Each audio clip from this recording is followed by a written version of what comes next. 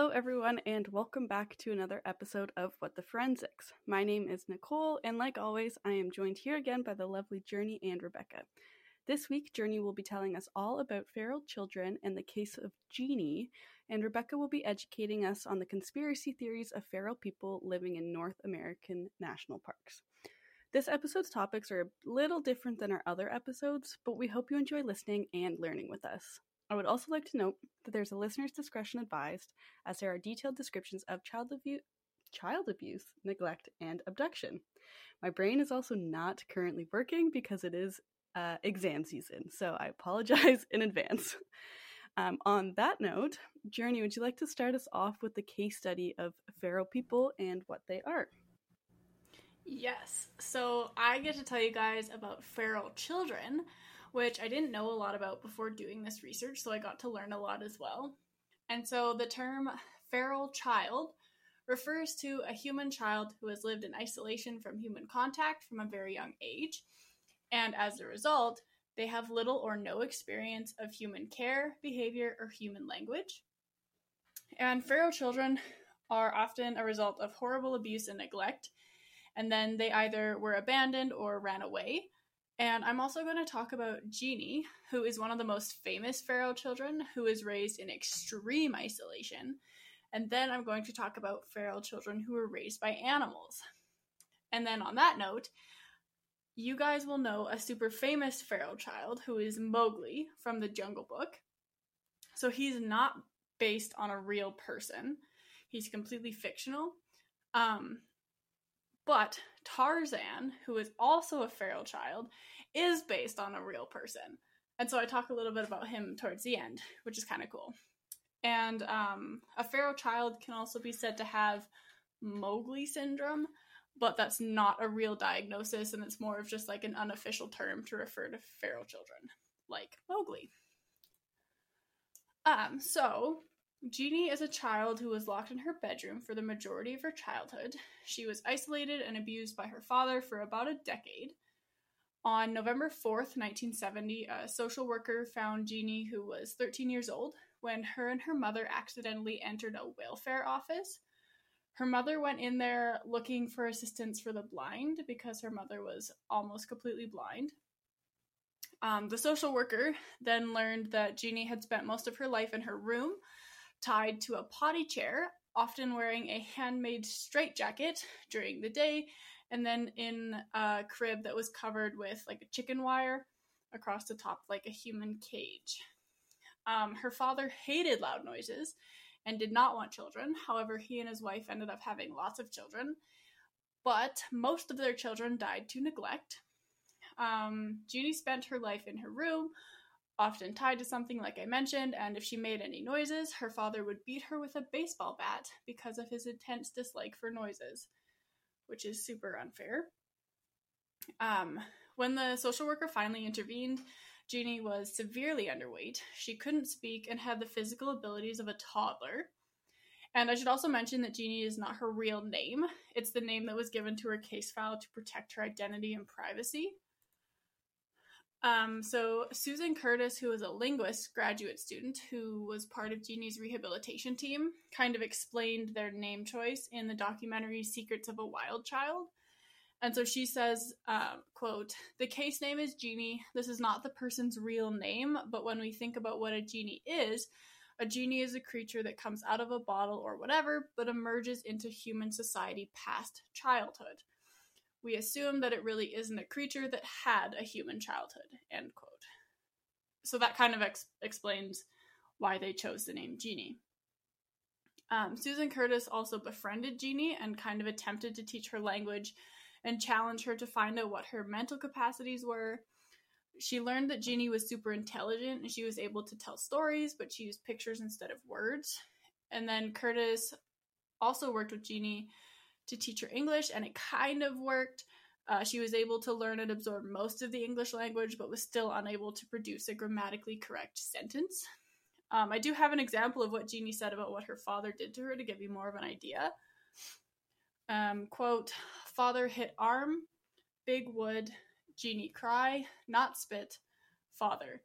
Hit face, spit, father hit big stick, Father angry, father hit Jeannie big stick, father take piece wood hit, cry, me cry, end quote. So she understood what was happening to her, and she was able to like articulate a sentence to explain it, even though it wasn't grammatically correct. But it still gives you an idea of like where she was at. The National Institute of Mental Health, or NIMH, funded research into Jeannie's case, and Jeannie was brought to UCLA to continue her rehabilitation and to kind of study her. When she first arrived at UCLA, she was only 59 pounds. She spat a lot and was unable to straighten her arms and legs. And so she kind of walked like a bunny rabbit, was how they described it. She wasn't able to straighten her arms and legs because she had been in a seated position for such a long time with no chance to stretch her muscles. And so this can also happen to children who like walk on their tiptoes for too long. Their Achilles tendons and other muscles and tendons in their calves are unable to relax and lengthen. And so sometimes they'll have to get surgery so that they can walk with their heel down. Jeannie was also unable to control her bowel and urinary movements. When she arrived at UCLA, she didn't speak and she couldn't chew her food. She only recognized her name and the word sorry.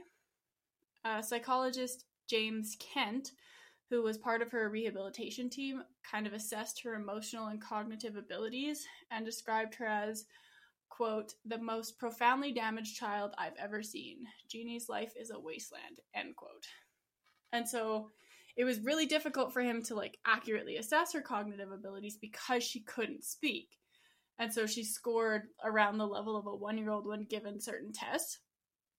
And when I was watching the documentary, it kind of examined or explored how close her and James Kent had gotten. Like he really took a liking to her and like really cared for her and wanted to like see if she could create a relationship with someone else, because that's something that she was never given an opportunity to do when she was growing up. So I just thought that was kind of interesting. And during her rehabilitation period, Jeannie began to progress in certain areas, such as using the bathroom and dressing herself. And then over the next few months, she was able to make more developmental progress, but was still weak when it came to her language abilities. And even though she had such a traumatic upbringing, she still enjoyed going out on like day trips from the hospital and exploring her new environment. And I think it's actually really cool that even though she was so horribly abused, she was still curious and excited to learn and see the world, which is not something that we see very often in people who have been abused. And even though she couldn't speak about what she saw, she was able to understand what people were telling her. In the documentary, Susan Curtis tells a story about when they went to a yarn store, and Jeannie wanted a name for every color of yarn that was in there, and she would get so mad when Curtis would be like, that's, I guess, very dark blue, or that one's very, very dark blue, because she wanted a better word for it. She's like, that's not good enough. I want a better word. So I think it's cool that even though she couldn't articulate like a sentence, she could still understand that there's a better word than very dark blue. And then one of the other psychologists on her team, David Rigler, gave a really nice description of what drew the researchers to Jeannie. And he said, quote, I think everybody who came in contact with her was attracted to her. She had a quality of somehow connecting with people, which developed more and more, but was present really from the start.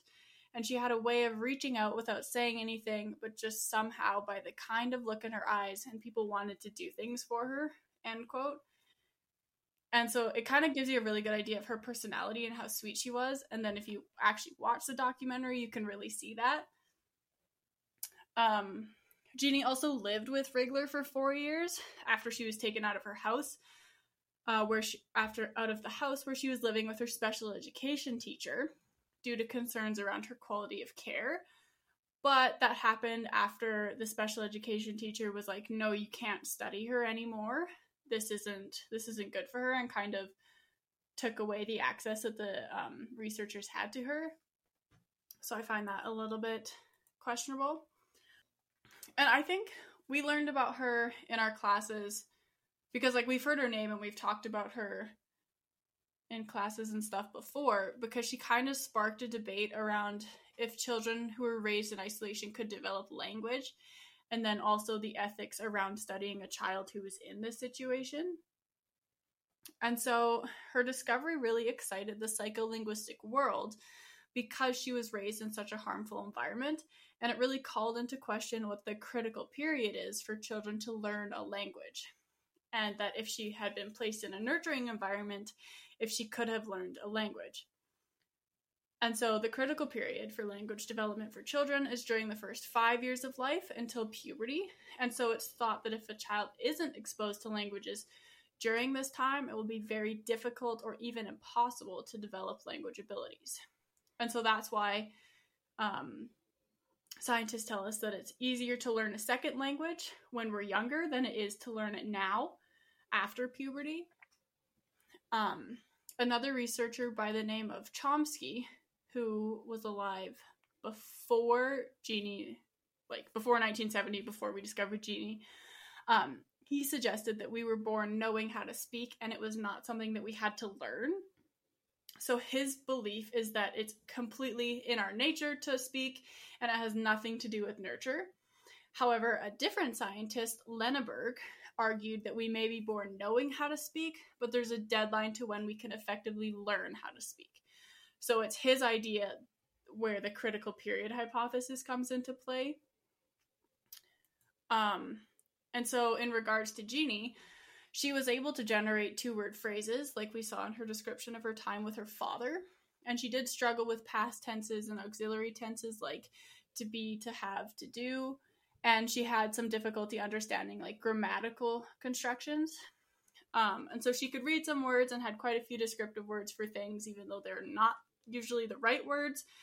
And she was good at vocabulary and conveying messages, but lacked the grammatical understanding to create a proper sentence.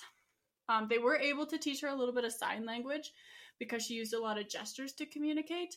I don't know how well it worked, but there's a clip in the documentary and it kind of shows her repeating in sign language what an interpreter is saying to her, which is kind of cool. And so the scientific takeaway from this case was that Wernicke's area in the brain, which is the area for language comprehension, it absorbs various languages and meaningful signals in a unified way, whereas the Broca's area, or Broca area, where which is in charge of our understanding of grammar, it stores first languages and second languages learned later in life in separate areas, which supports the evidence for the critical period hypothesis because Jeannie was able to learn English after puberty, but was unable to learn the grammar that goes along with it. And so, because her language abilities were so stunted, the scientific community is kind of arguing over whether she's a good example of the importance of the critical period, or if there were mental deficits that kind of stopped her from being able to learn a language fully that she had prior to 1970 when they started researching her. I have a question. Yeah. I don't know if it's her case specifically, but don't they use feral children a lot in the sense of like the whole nature versus nurture debate on how like behavior, and I'm thinking of it in like a criminogenic way, but like why people do things? I don't know if you came across anything. Not really. They more of what I came across was how different we are from animals. Like, how can we as a human fully survive with animals? Okay. Rather than what you were talking about. I don't know if that answers your question. Yeah, because the only time I learned about feral children was in grade 10, so a couple years back. And it brought up the whole nature versus nurture debate because these feral children basically had no nurture. So the way they were raised was strictly nature in a sense. And then there was a lot of debate at the time with the nature nurture debate, whatever it was. So I didn't know if you had come across any of that. Yeah, nothing specifically, but like my understanding is that had Jeannie been raised in a nurturing environment, would she still be able to, I don't know, speak. Like, they did kind of talk about it, but never to the extent that will answer your question fully. Yeah. Interesting. Okay, thank you. Yeah, you're welcome. So in 1974, 4 years after she was discovered, the National Institute of Mental Health removed funding for her rehabilitation and study because there was a lack of scientific findings. Good. And so this is where I get mad. During these 4 years, Jeannie was mostly living with David Rigler, one of the psychologists on her rehab team. But after the funding was removed, she was given back to her birth mother. What? Yeah. So her mother was old and basically blind and super weak. And so, and she had been acquitted of the child abuse charges, not sure why. And she wanted to take care of her daughter again. No. How does that happen? How does she get given custody of her daughter after what just happened? Like, that does not make sense. You can't be charged for child abuse and it be, like, proven pretty much and then just get the child back. Like, I don't understand. And she's like, no, I want to take care of her. Like, Jeannie's existence literally is proof of child abuse and neglect. Yeah. So why would any... interesting. Okay. Mm-hmm. And the mother didn't seek help when she knew that her daughter has been horribly abused. They found her by accident. She didn't, like, actively go and seek help for her. So her mother then decided that looking after Jeannie was too hard. So Jeannie was then placed into the foster system where her neglect and abuse continued. And then her mother filed a lawsuit against the researchers for, quote, excessive and outrageous testing, end quote, and that they placed testing over the well-being of Jeannie. What? Yeah. She's just extorting her child for money at this point. Yeah. Like, I feel like this was her idea all along when she was getting her child back. Yeah. Like, how... Okay. In my notes, I have this, like, in all caps because it makes me so mad because her mother, like, played an active part in her abuse by not doing anything about it and then got her back and then gave her away to a foster home to be abused and neglected some more. So how does she have a right to file a lawsuit against the people who were trying to help her? Like, help Jeannie. Yeah, that doesn't make any sense to me. And she's, like, filing the lawsuit against them, extorting Jeannie for money. But I feel like her mother is using this opportunity to make money for herself. Like, I don't understand. I never really understood why people, like... Does she not understand that what she did was wrong? And that she's just okay with using Jeannie to exploiting Jeannie for money? Apparently not. Apparently she has no issue with it. Something's definitely not right. Yeah, so her mom is not... Yeah. She's very sick and, like, mentally ill. That's not me saying that. That is actually, like, a fact. I just want to put that out there. Yeah, and this just kind of proves it.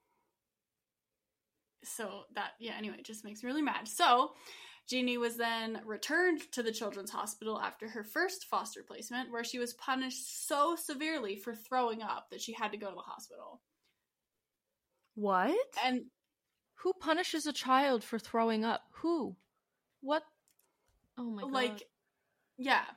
And so all of the progress that she had made in those last 4 years were gone, and she was afraid to speak again. There's a video of her, like, not opening her mouth, and the person who's talking to her, I think, is Susan Curtis, and she's like, oh, were you hurt for throwing up, and now you're, like, keeping your mouth closed so it doesn't happen again? Like, is that what you're doing?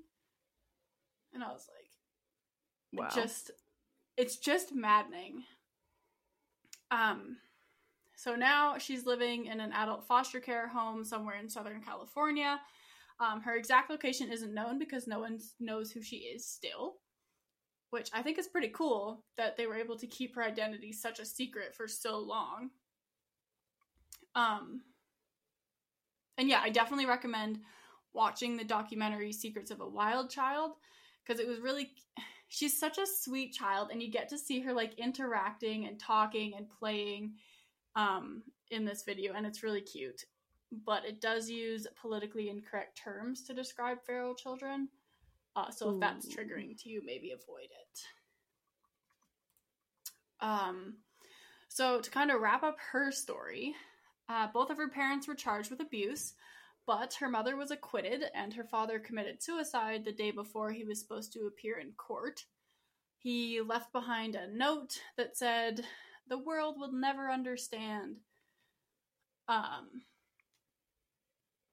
think we understand he was a piece of shit. I don't think there's much more to know.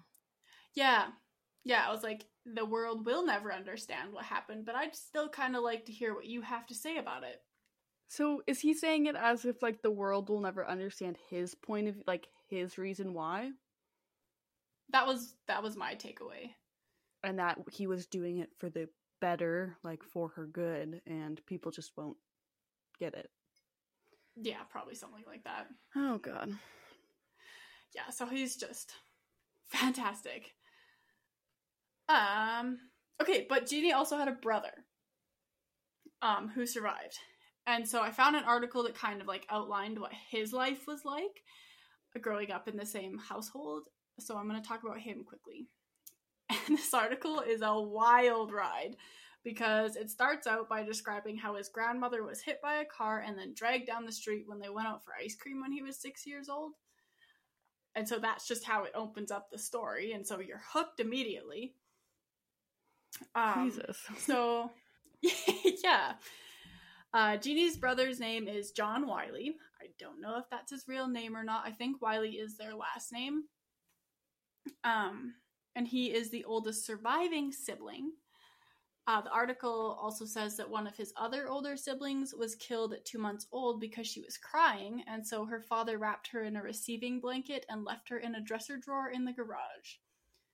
So it kind of adds to the picture of their father.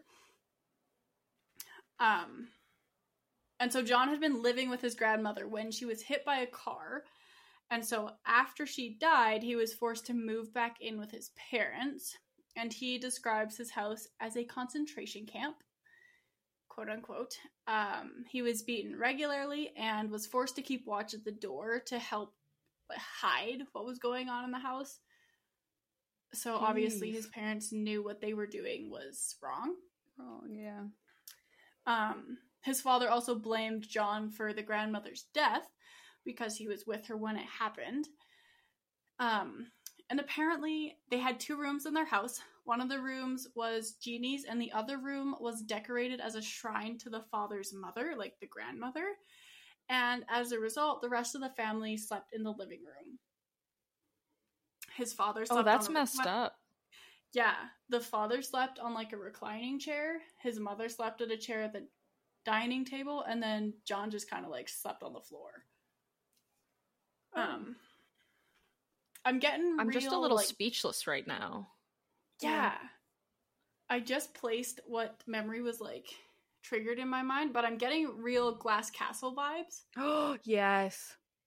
Like this whole story just reminds me of that to like an extreme. Yeah. So when John reached puberty, his father punished him by tying his legs to a chair and hitting his testicles with the board/bat that he used to hit Jeannie when she made noise. What? Yeah. So that's messed right up. And John thinks, I can't remember what he said in the article, but it was like, I don't think he wanted me to have children, and I'm lucky that I was able to have children, even though I, survived this trauma. Yeah. And so even though, Jeannie was given a bunch of treatment once they were rescued, he was never given any treatment, to kind of remedy the trauma. The investigator even, acknowledges this by saying, quote, John was as much a victim of the family dynamics as the younger sister was, but he was so little a part of the direction of the case, unfortunately, we never really paid attention to him, end quote. And so, I don't really know how people can just completely write off his experience and ignore him. Yeah. He was 18 when Jeannie was finally, like, rescued, and he had run away, but still. Okay. Yeah, it's... Like, they knew he was part of the family. They had contact with him. I guess they could have came at it at a point of view where, oh, he's already developed. We aren't going to have as much progress or understanding than what we can get from Jeannie. Yes, probably, but I still feel like some Morally, kind of therapy Yeah. of like, hey, let's maybe talk through what you went through as well. Yeah, that could have been helpful. Because puberty was a rough time for you, it sounds like. Yeah. Yeah. So John was also outside the house when his father committed suicide before the trial and heard the gunshot. Yeah, and when he, like, went in, I don't know if he found the body or whatever. I'm assuming that there was, like, police outside the house because they must have had him in custody or whatever. But his father left another note other than the one that said, "The world will never understand." This one said, "Be a good boy, I love you," and had $400 for John. So, like, ugh. That's... And then, when I reread that, do you think that was the first time that his father ever said, "I love you" to John? Probably. That's probably the first time they ever did anything for John. Like, why give him $400? Right? You didn't love him. You're gonna physically abuse him once he hits puberty to that extent and extreme. And yet, before you take your own life, because you know how much of a piece of shit you are, pardon my French, you're still gonna pull the, "I love you, here's money, do great stuff." Yeah. Like, does it just, Like, does your mentality just change once you become a parent? Like, I couldn't imagine being a parent and just not taking care of a child, but still being like, "Meh, yeah, I love you." Like, does it just come Right? with being a parent? I have no idea. What? Like, and how, like, if you were John, wouldn't that mess you up so much? Like, this man who beat me quite intensely loves me? What does that mean? Like, I can't even imagine. That's gonna skew a lot of things for him. Yeah. And so, not surprisingly, as he got older, he had quite a few run-ins with the law. He did get married and live in a small Ohio town and have children. His marriage ended after 17 years, and he now lives on his own and works as a house painter. He lost his license because he got, like, a DUI and is still not settled. But his story is, like, super sad. And then I was going to talk about the girl in Austria who was, like, kept in a basement by her father. You keep talking about her, Nicole, like, when we're texting about this one. Mm-hmm. It's way worse than this. So I'll save this for a different episode where we're not already so sad about what happened to this child. Yeah, because honestly, all I can remember, I didn't even know if it was a female or male child. I just know in grade 10 for my sociology class, we learned about feral people and we watched a short documentary. And this individual was, like, chained and jailed in this basement and was never allowed out, never could see sunlight ever since they were born, essentially. So when she or he was freed, they had no socializations, like nothing, and it was just very extreme. Yes. That sounds actually a lot like Jeannie's story. So you probably watched Secrets of a Wild Child. Probably. But no, this girl was locked in a basement by her dad, and it just gets worse. Yeah, gross. So yeah, we'll put that in a different episode because I mentally could not handle researching that after looking at Genie. No, that makes sense. So I'm going to talk about children who were raised by animals. I'm going to talk about 6 children who were each raised in the wild by a different animal. Marina Chapman, who was raised by monkeys. Dina Sanachar, who was raised by wolves. Oksana Malaya, who was raised by dogs. Daniel, who was raised by goats. Hedera, who was raised by ostriches. What? And the real-life Tarzan. Okay, I'm excited. I've only heard about a wolf one, so I'm excited. Yeah, and these ones, like, are not... The last couple ones, there's not a lot of research and stuff on. And then the first couple are, like, actually famous. Marina Chapman lived with capuchin monkeys in the Colombian jungle from the ages of 5 to 9 after she was kidnapped and then let go in 1954. After she was rescued from the monkeys, she was then sold to a brothel, had to live on the street, and then became a slave for a mafia family. However, a neighbor did rescue her from the situation and hired her as a nanny and moved her to England with them. But guess how old she was when she was finally rescued from the mafia family? I feel like 12 or something super young. Yeah, she was 14. Oh, and she was in with the monkeys until she was 9? Yeah, so between 9 and 14, she, like, worked at a brothel and lived on the street and, like, was a slave. That's horrible. Like, that's awful. Yeah. But luckily, like, the neighbor rescuing her allowed her to get married and have children, and she was able to live a fairly normal life, which is unusual for most Pharaoh children. She also wrote an autobiography called The Girl with No Name in 2013, if you want to learn more about her story.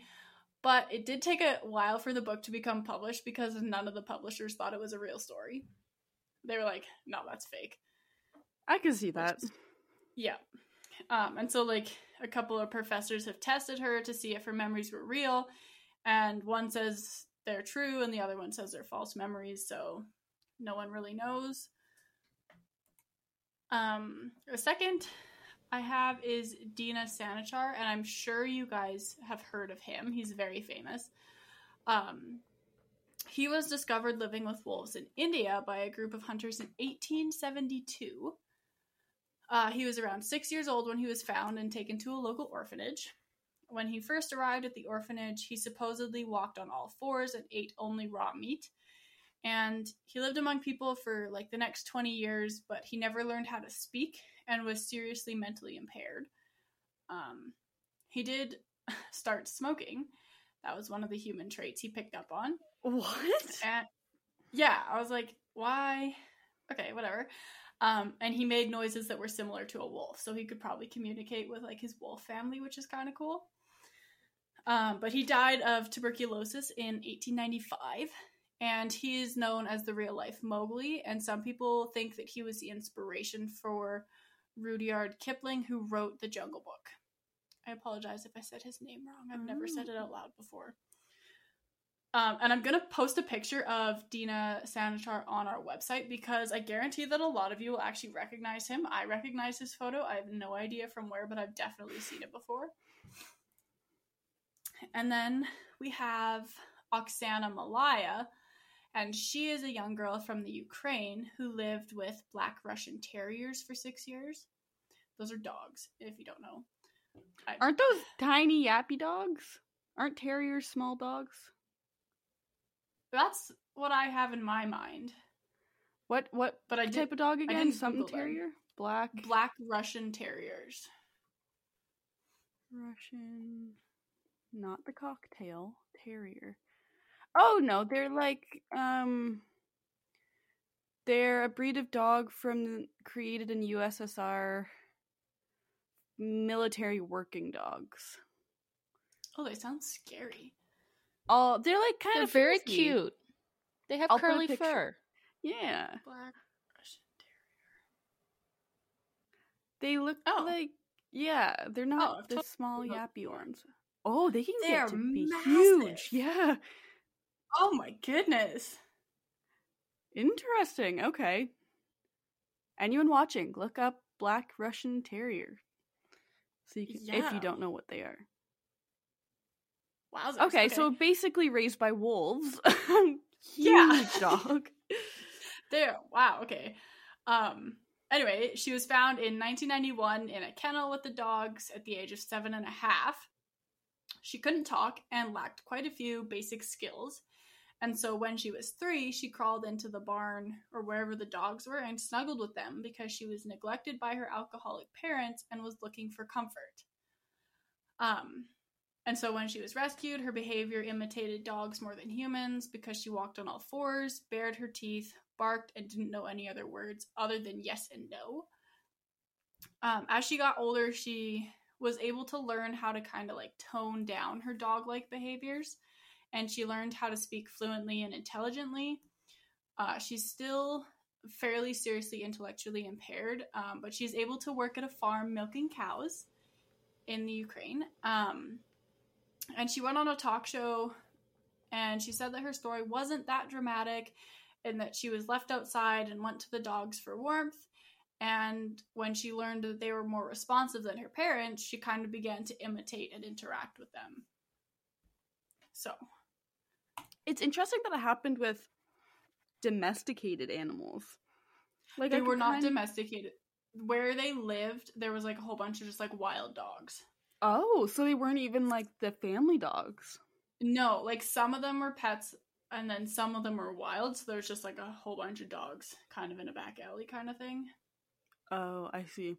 Because when I see this kind of dog, I'm like, yeah, it's like someone's pet. Like you breed to have one of these dogs, but yeah. Interesting. Yeah, from my understanding, there was kind of a mix of between like domesticated and feral dogs. So next we have Daniel.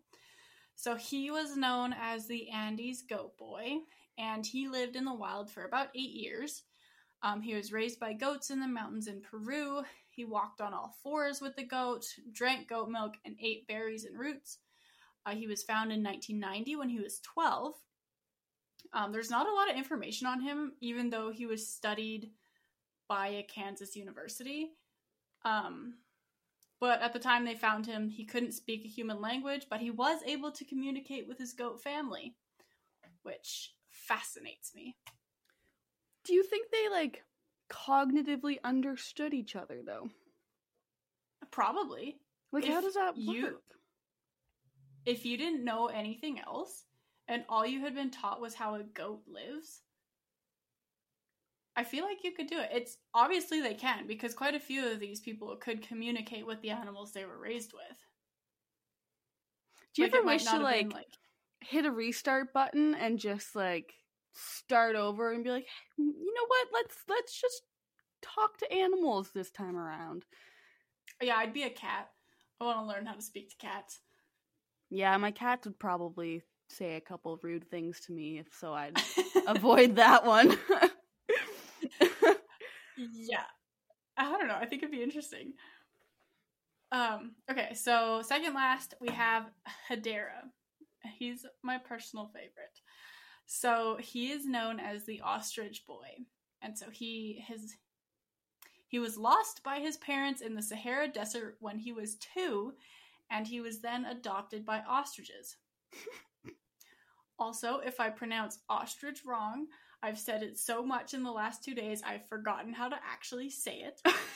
I hate when that happens. I know, I was telling this story to a friend last night, and I was like, I don't know this word. Anyway, when he was 12, he was rescued and taken back to society and his parents. He was able to get married and have children, and one of his children told his story to an author, and she wrote a book about it. So this one I had to do a little bit of extra research on because I was explaining it to a friend, and it sounded so fake, I didn't believe what I was telling him. But it is true, and the author was traveling through the Sahara Desert when she first learned about him. He's kind of like a local, not myth, but like story that everyone talks about. So like a lot of the locals from the community she was visiting would tell her about the Ostrich Boy and then would perform an ostrich dance that Hedera had taught the locals when he was reunited with his parents. And that's kind of what they have for proof that it was a real story. Because she was like, oh my goodness, this is a real story. And they're like, yeah, haven't you seen the ostrich dance? Like, he taught this to us when he was finally found.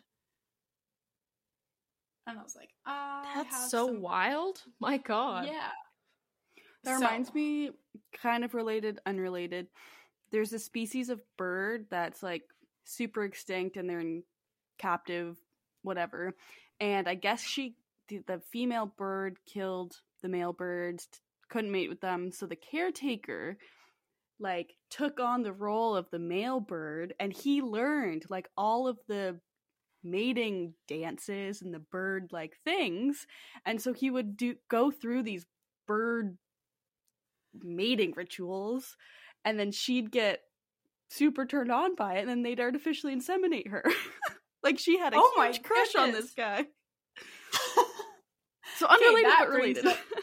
Okay, I have a point to go on with that gets a little bit ethically questionable. With Daniel, who lived with goats, I read an article and he's like, where did he go? Where is he now? Did he get released to go live back with the goats?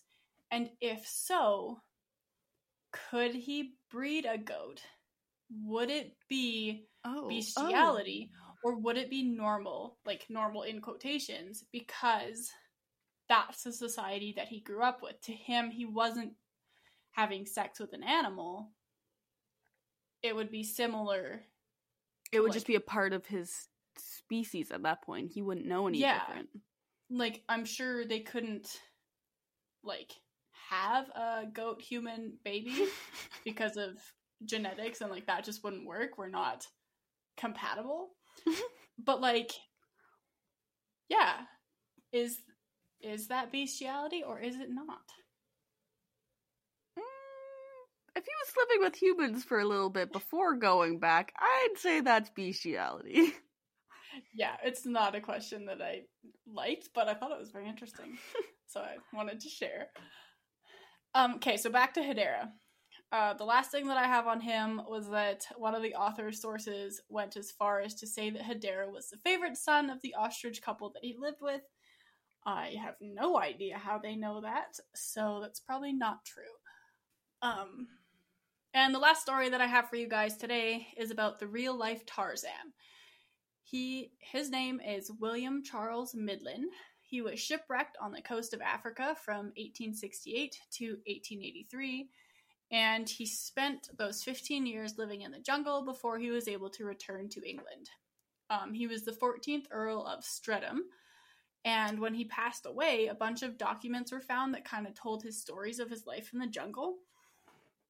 And so, supposedly, he stumbled onto a colony of apes during his first day in the jungle, and they weren't scared of him, but were instead curious, and went up to him and kind of checked him out.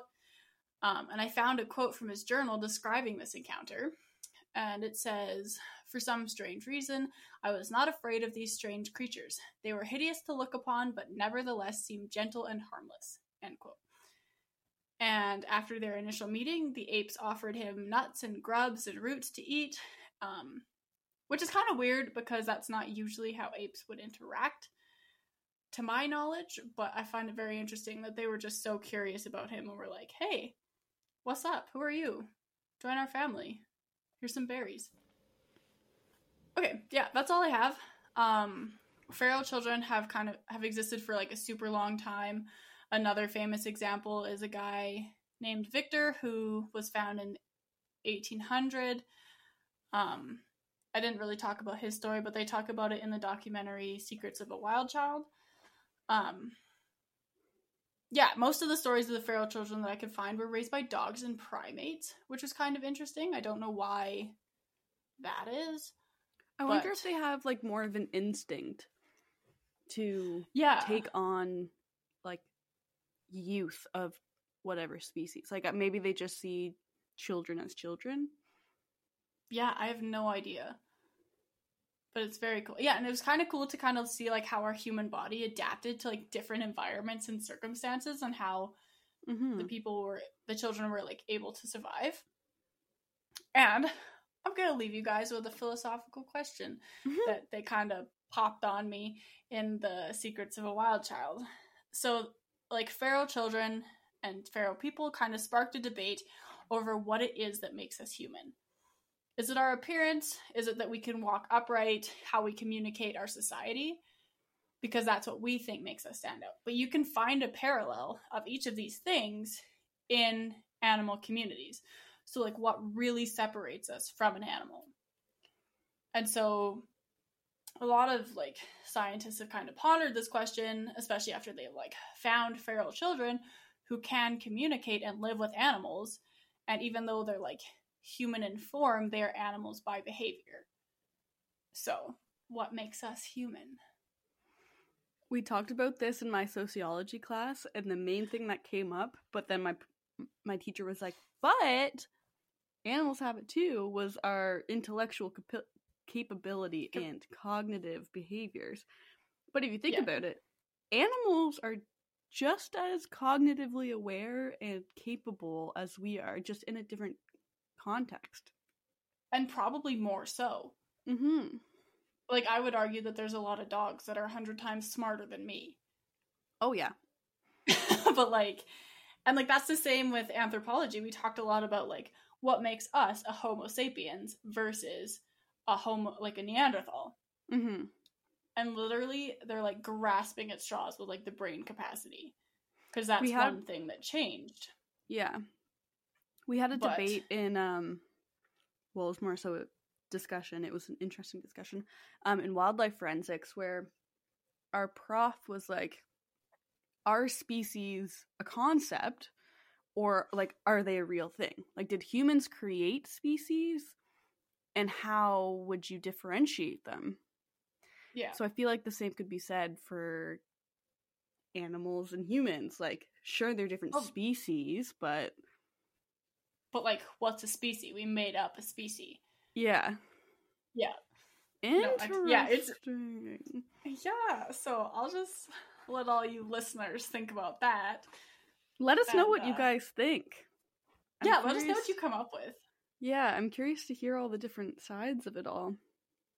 Yeah, because a lot of people were like, oh, religion makes us human. But not every human has a religion. And who's to say animals don't have religion? We don't speak animal. Good point. So, that is a very I don't know. Good point. That's some stuff for you guys to chew on.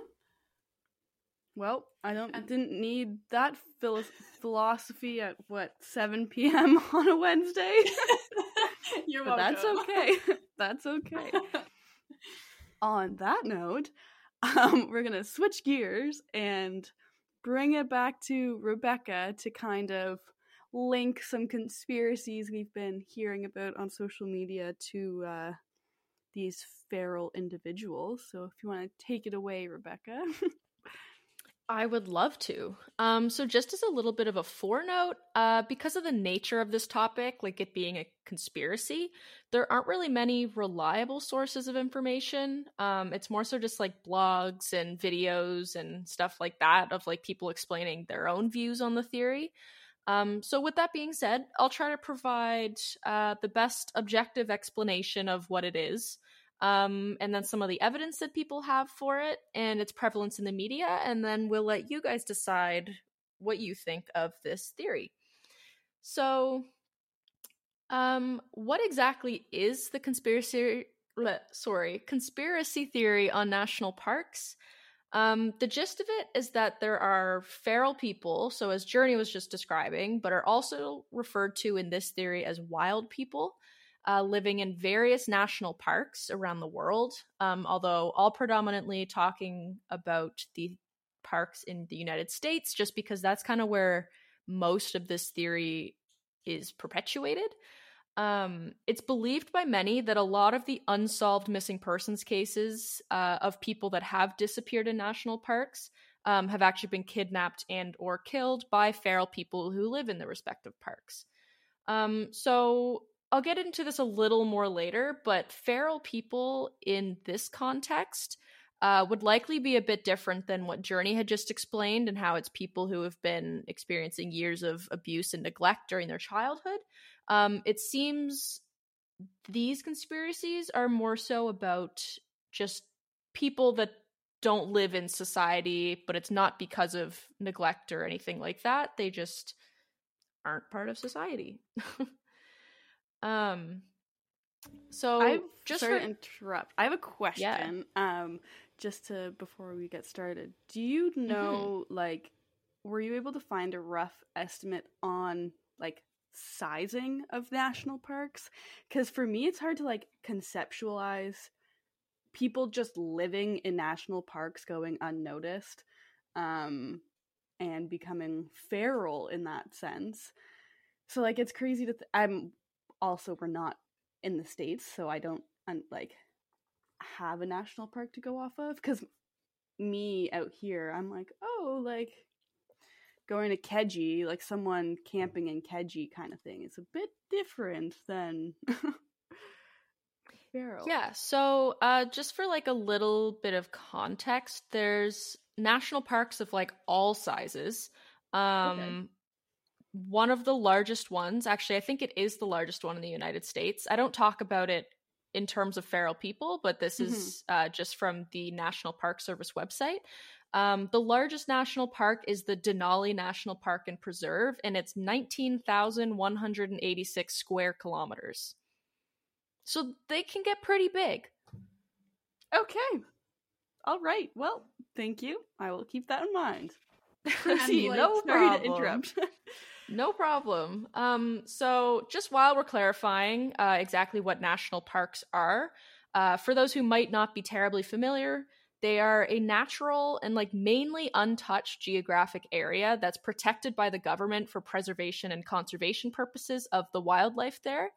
Although that they're owned by the government to ensure that urban development or other destructive activity doesn't take place, they're generally still open to the public through various hiking trails and camping sites that are preserved by the government as well, so that they can allow people to enjoy the beauty of the natural world. In Canada, the governing agency is Parks Canada, and in the United States, it's the National Park Service, which I will be referring to throughout the episode as NPS, just because it's shorter. So, I didn't know where to start with this theory, so I wanted to kind of go back to its origins. So kind of the first case that people believed wild people might be involved in a disappearance was that of the disappearance of Dennis Martin at around 4:30 p.m. on June 14th of the year 1969. So Dennis was just shy of his 7th birthday when he, with his 9-year-old brother, as well as his father and grandfather, went on a camping trip along the Appalachian Trail in the Great Smoky Mountains National Park. And just for some context, this straddles the border of North Carolina and Tennessee. So part of the park is on both sides of the states. Gotcha. Okay. The camping trip took place over Father's Day weekend, and it was a family tradition for them to go camping every Father's Day, so this was unlike no other. However, as Dennis was still pretty young, he was still 6 years old, this was actually his first time going camping outside of the city with his family. So they'd already spent a night in kind of a field in the Appalachian Trail, but they wanted to spend another night and they knew where another campsite was, so they headed to their next destination, which was called Spence Field. This was still along the Appalachian Trail. Here, they met up with another family who they knew, who also had children, and they were going to spend the day together, just kind of having a good time on their camping trip. This family had, I'm not sure if they had multiple sons or just one son, but either way, they did have a boy kind of around Dennis's age. So they were friends, him as well as his brother, and they wanted to try and like play a prank on their families. Like they kind of wanted to jump out of the bushes and scare them. Because they were just kids, the parents already kind of knew what they were up to, but they wanted to play along to pretend to be scared to kind of satisfy their kids. So Dennis's father, Bill Martin, actually saw his son walk into a bush to hide. But he didn't say anything because he knew what was going on. So after 5 minutes or so, all of the other kids had already come back out and had already scared all the adults, but Dennis hadn't come back yet. So his father became pretty concerned, and obviously he went over to the bush that he saw him walk into, but he didn't find Dennis or anything belonging to him. So in a panic, thinking maybe his son got turned around on the trail, Bill actually ended up running 2 miles down the trail, yelling and searching for his son immediately after realizing he's disappeared. But after about 2 miles, he stopped running when he thought about how unlikely it was that his son got that far in just 5 minutes. So when he returned to the campground, the 2 families began searching the field and the areas surrounding it. But after a few hours of just them searching, they really expected to find Dennis, but they hadn't, so they ended up contacting the NPS Rangers. Just for some context of the Great Smoky Mountain National Park, it can be pretty dangerous if someone strays off the trail, just because it has really dense forests as well as ravines and steep slopes. Smoky, what did I just call it? The Great Smoky Rocky Mountain? That national park. Anyways, that mountain that they were on was actually, it's known as the tallest mountain in the Appalachian Mountain Range. So it did have a lot of kind of cliffs and steep areas. In addition, it was home to various potentially dangerous animals, including bobcats, black bears, feral hogs, and also 2 species of venomous snakes. So in addition to the already hazardous terrain, especially to a 6-year-old, only a couple hours after notifying the rangers of his disappearance, a massive storm hit and ended up causing 3 inches of rain in just a few hours, as well as some very heavy winds. So that same night, temperatures also dropped to just around 10 to 15 degrees Celsius, so it was going to be very cold for Dennis, who went missing in nothing more than a t-shirt, shorts, and Oxford shoes. So due to the storm, they weren't able to go looking for him right when it was reported missing, so search efforts began at about 5 a.m. in the next morning. However, it actually still took them a few hours just to get to that area of the park that he went missing, because the massive storm had caused the rivers to flood. It led to various pools of stagnant water, which can be very dangerous to human health because of all the diseases it carries. And also, many of the roads and trails were completely washed out by mud and debris and water from the flooding. So despite the storm, the search effort became the largest in the history of the Great Smoky Mountains National Park. By the afternoon of the same day the search commenced, there was already over 240 volunteers, and this included rangers, local rescue squad members, as well as Boy Scout troops, all showed up to the Spence Field to look for the boy. The investigators looked at the investigation in hindsight at the amount of inexperienced volunteers who came out early in the search process, and they really regret the mass effort, not because they don't think the child should have been found, but because they believe that a lot of the evidence that could have been left behind was very likely accidentally destroyed by the inexperienced volunteers that simply didn't know what to look for. So over the course of the 2-week search, over 1,400 people were involved in searching for him and any clues of his whereabouts. Searchers included not only volunteers, but also troops from the National Guard, Green Berets, search dogs, and also helicopters. Although the helicopters weren't much use because they said the forest was far too dense to see anything through. So after the search, which covered about 150 square kilometers, all they had actually found were footprints, which they believed to be Dennis's because they were about his foot size, and one of them was barefoot, but the other one had a shoe print pattern, so it seems like someone was walking around with one shoe, which volunteers wouldn't be doing. And the shoe print they had found was similar to the style of shoe that Dennis was wearing, so this led to some speculation about where he had gone. Also, just a small distance from the foot tracks they had found, they also found a single sock and shoe. However, this was the only physical evidence that they ever did find.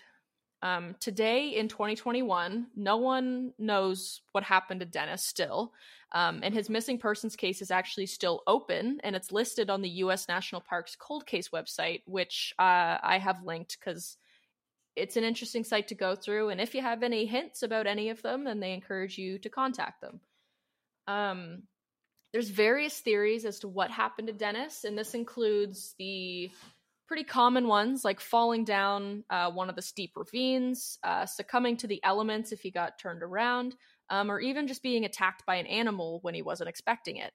But the theory his father believes is that his son was abducted by someone or something.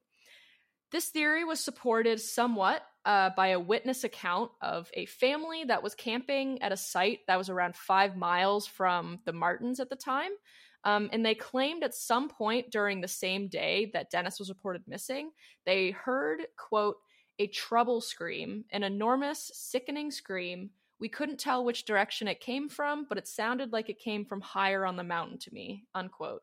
And then just a couple minutes later, they reported seeing a very disheveled, dirty-looking man hiding in the bushes across the creek, and it was clear that he was trying not to be noticed. The family who reported the scream said he looked like he was a moonshiner, which I believe is just someone that chooses to leave society to go live in nature. Despite the promise that this lead held, someone heard a scream nearby the campsite, it didn't actually provide enough information to lead to any conclusions about his whereabouts, and so it didn't really lead them any closer to finding him. However, many people do still believe that these campers may have been the last to hear from Dennis and that this man that they saw could have been responsible, but we will very likely never know.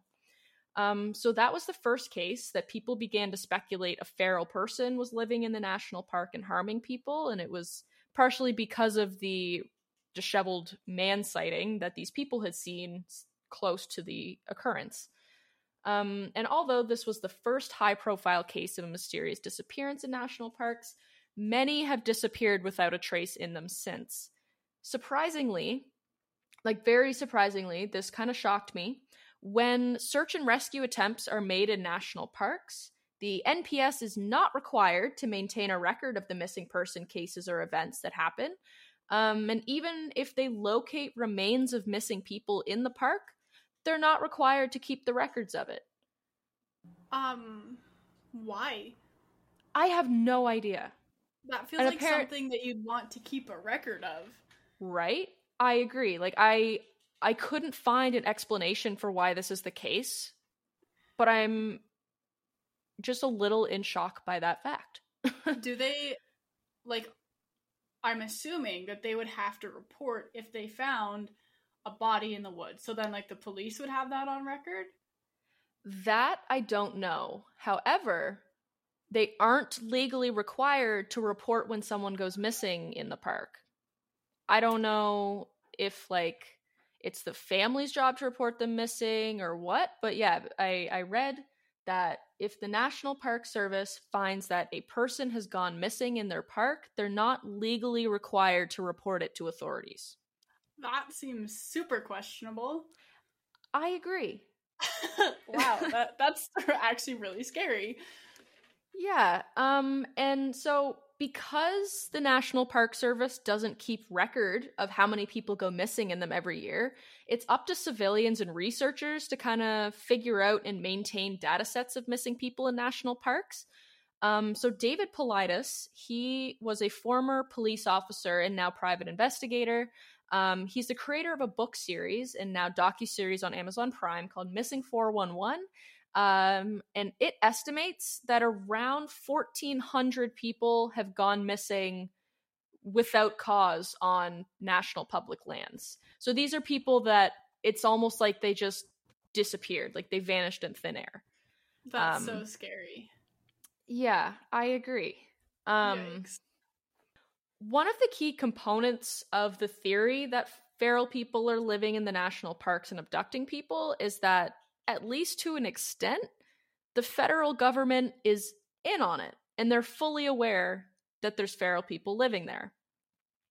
So the theory goes that the true reason the federal government has designated certain geographical areas as national parks is not actually for conservation and hiking alongside beautiful views, but it's actually to monitor the feral populations that live within the areas to protect the public.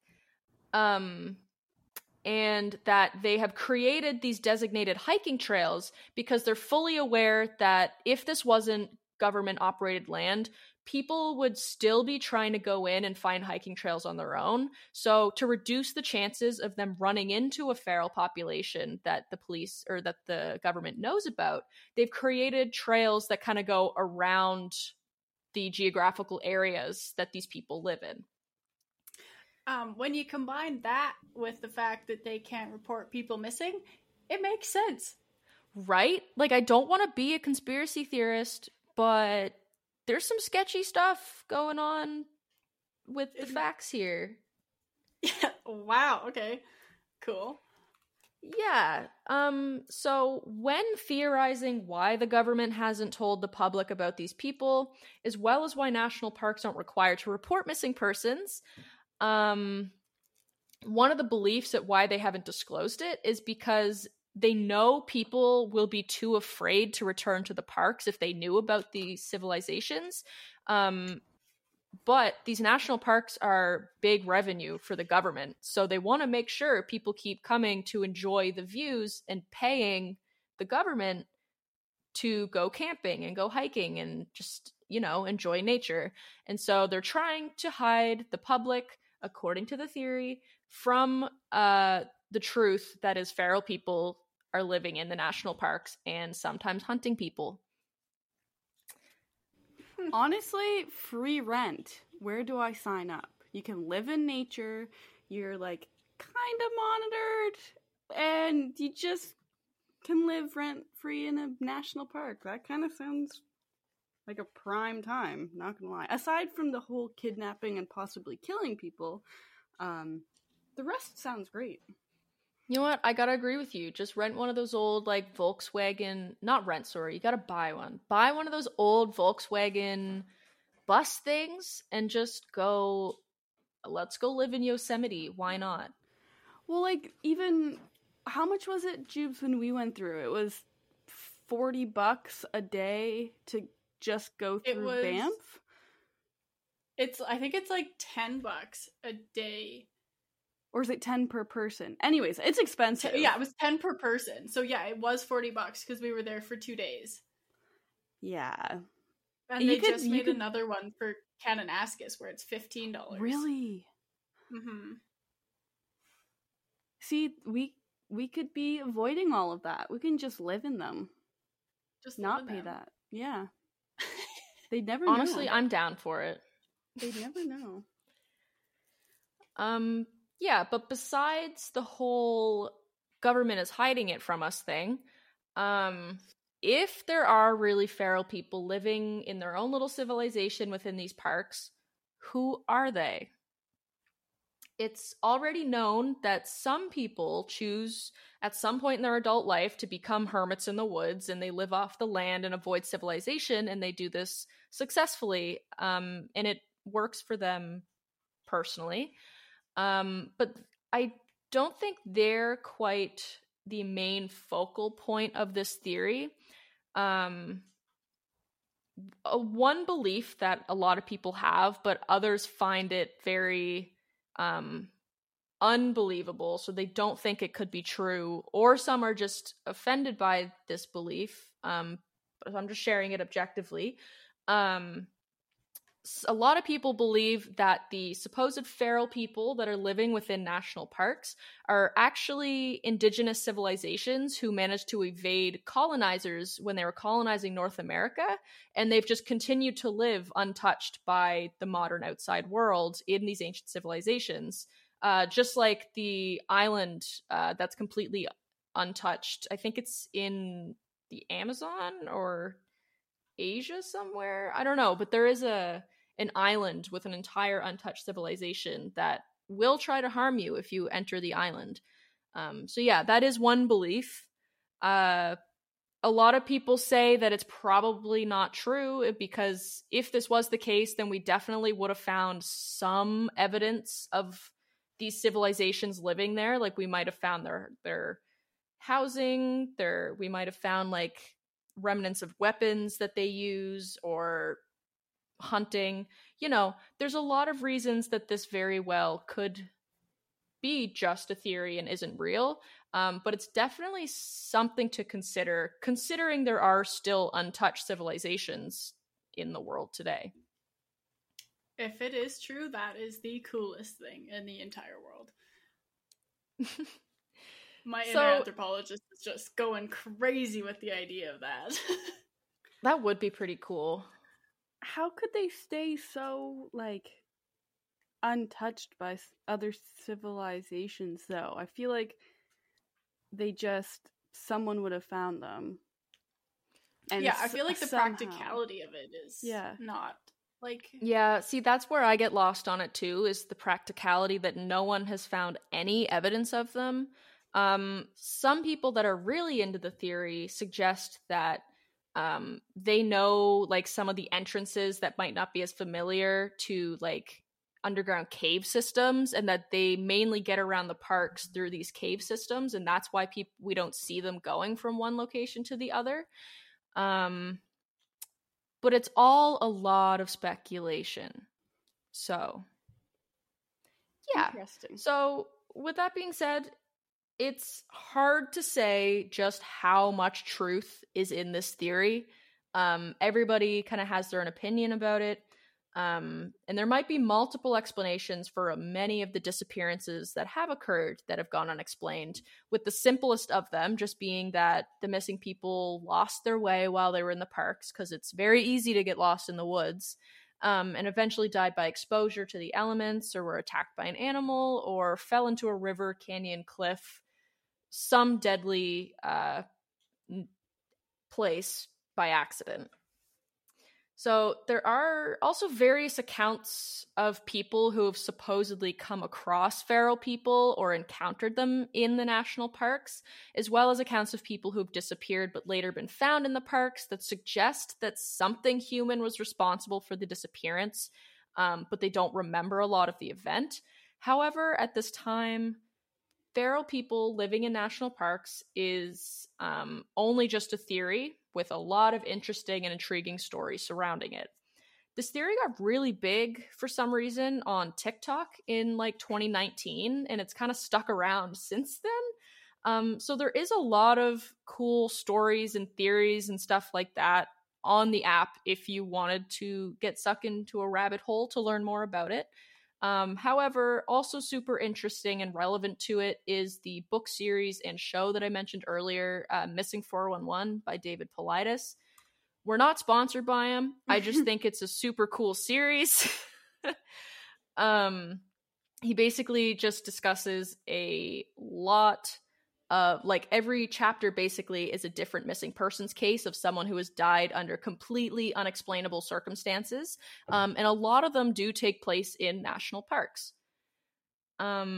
So yeah, this is all I really have to say on the theory. It's really easy to get sucked into a rabbit hole of research when you're looking at this. So if you're interested in it, I encourage you to find your own rabbit hole on this topic and teach us more about it, what you learn.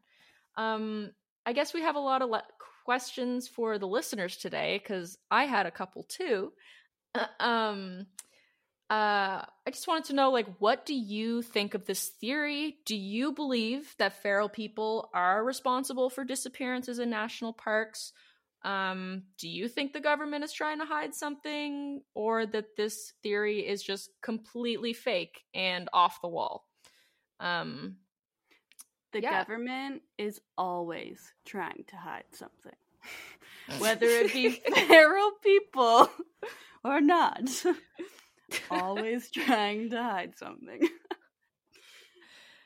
And the very last thing I wanted to say was that I found a pretty cool interactive map while I was researching.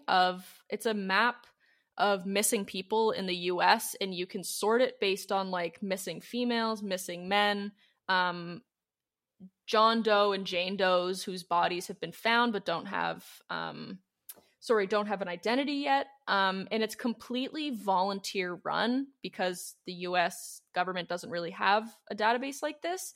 And so it's really just using resources such as NAMUS, which is NAMUS. It's a website for missing people in America that families can submit like their missing loved ones to in hopes of finding hints and stuff. So yeah, that interactive map will be linked in our sources, and also the cold case website from National Park Services, because it does have, I think, like 26 brief descriptions of cold cases of missing persons in the parks, if you're interested in checking those out. Included in that list is the open case of Dennis Martin, as they've never closed it. So yeah, that's all I have to say on the theory of feral people in the national parks. Well, thank you. I was really excited going into this because I only had my grade 10 one course lecture day on it. So I was interested to see kind of your takes on both of that. And like you kind of mentioned, TikTok, that's kind of how we got the idea for this episode. So thank you, social media. But anywho, next episode, I'm actually really super excited about this. We're going to be talking about Jonestown Massacre and toxicology. I genuinely don't know a lot about Jonestown. Like, I know the premise of the Kool-Aid and all of that, but that's basically all I know. So I'm very excited to do some research. I hope you guys are interested and excited too. Anyways, I have somewhat of a joke for you. It's like a joke, but it's not very funny, but it's a joke. Okay. So I don't want to say it now. What if you guys don't laugh? Okay. I will laugh at anything that is an attempt at a joke. Yeah. So someone asked me the other day if I was one of those conspiracy theorists. My response was, "Why? Who are you working for?" ...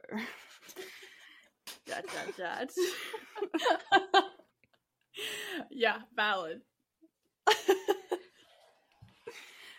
Okay, on that note, we again want to thank all of you guys. It's been so crazy the past couple of weeks when we've had our little off time with school and work and everything. We hit over 4,000 total downloads, which is just mind-blowing to us. It's so exciting. Right? Like that's such a big number.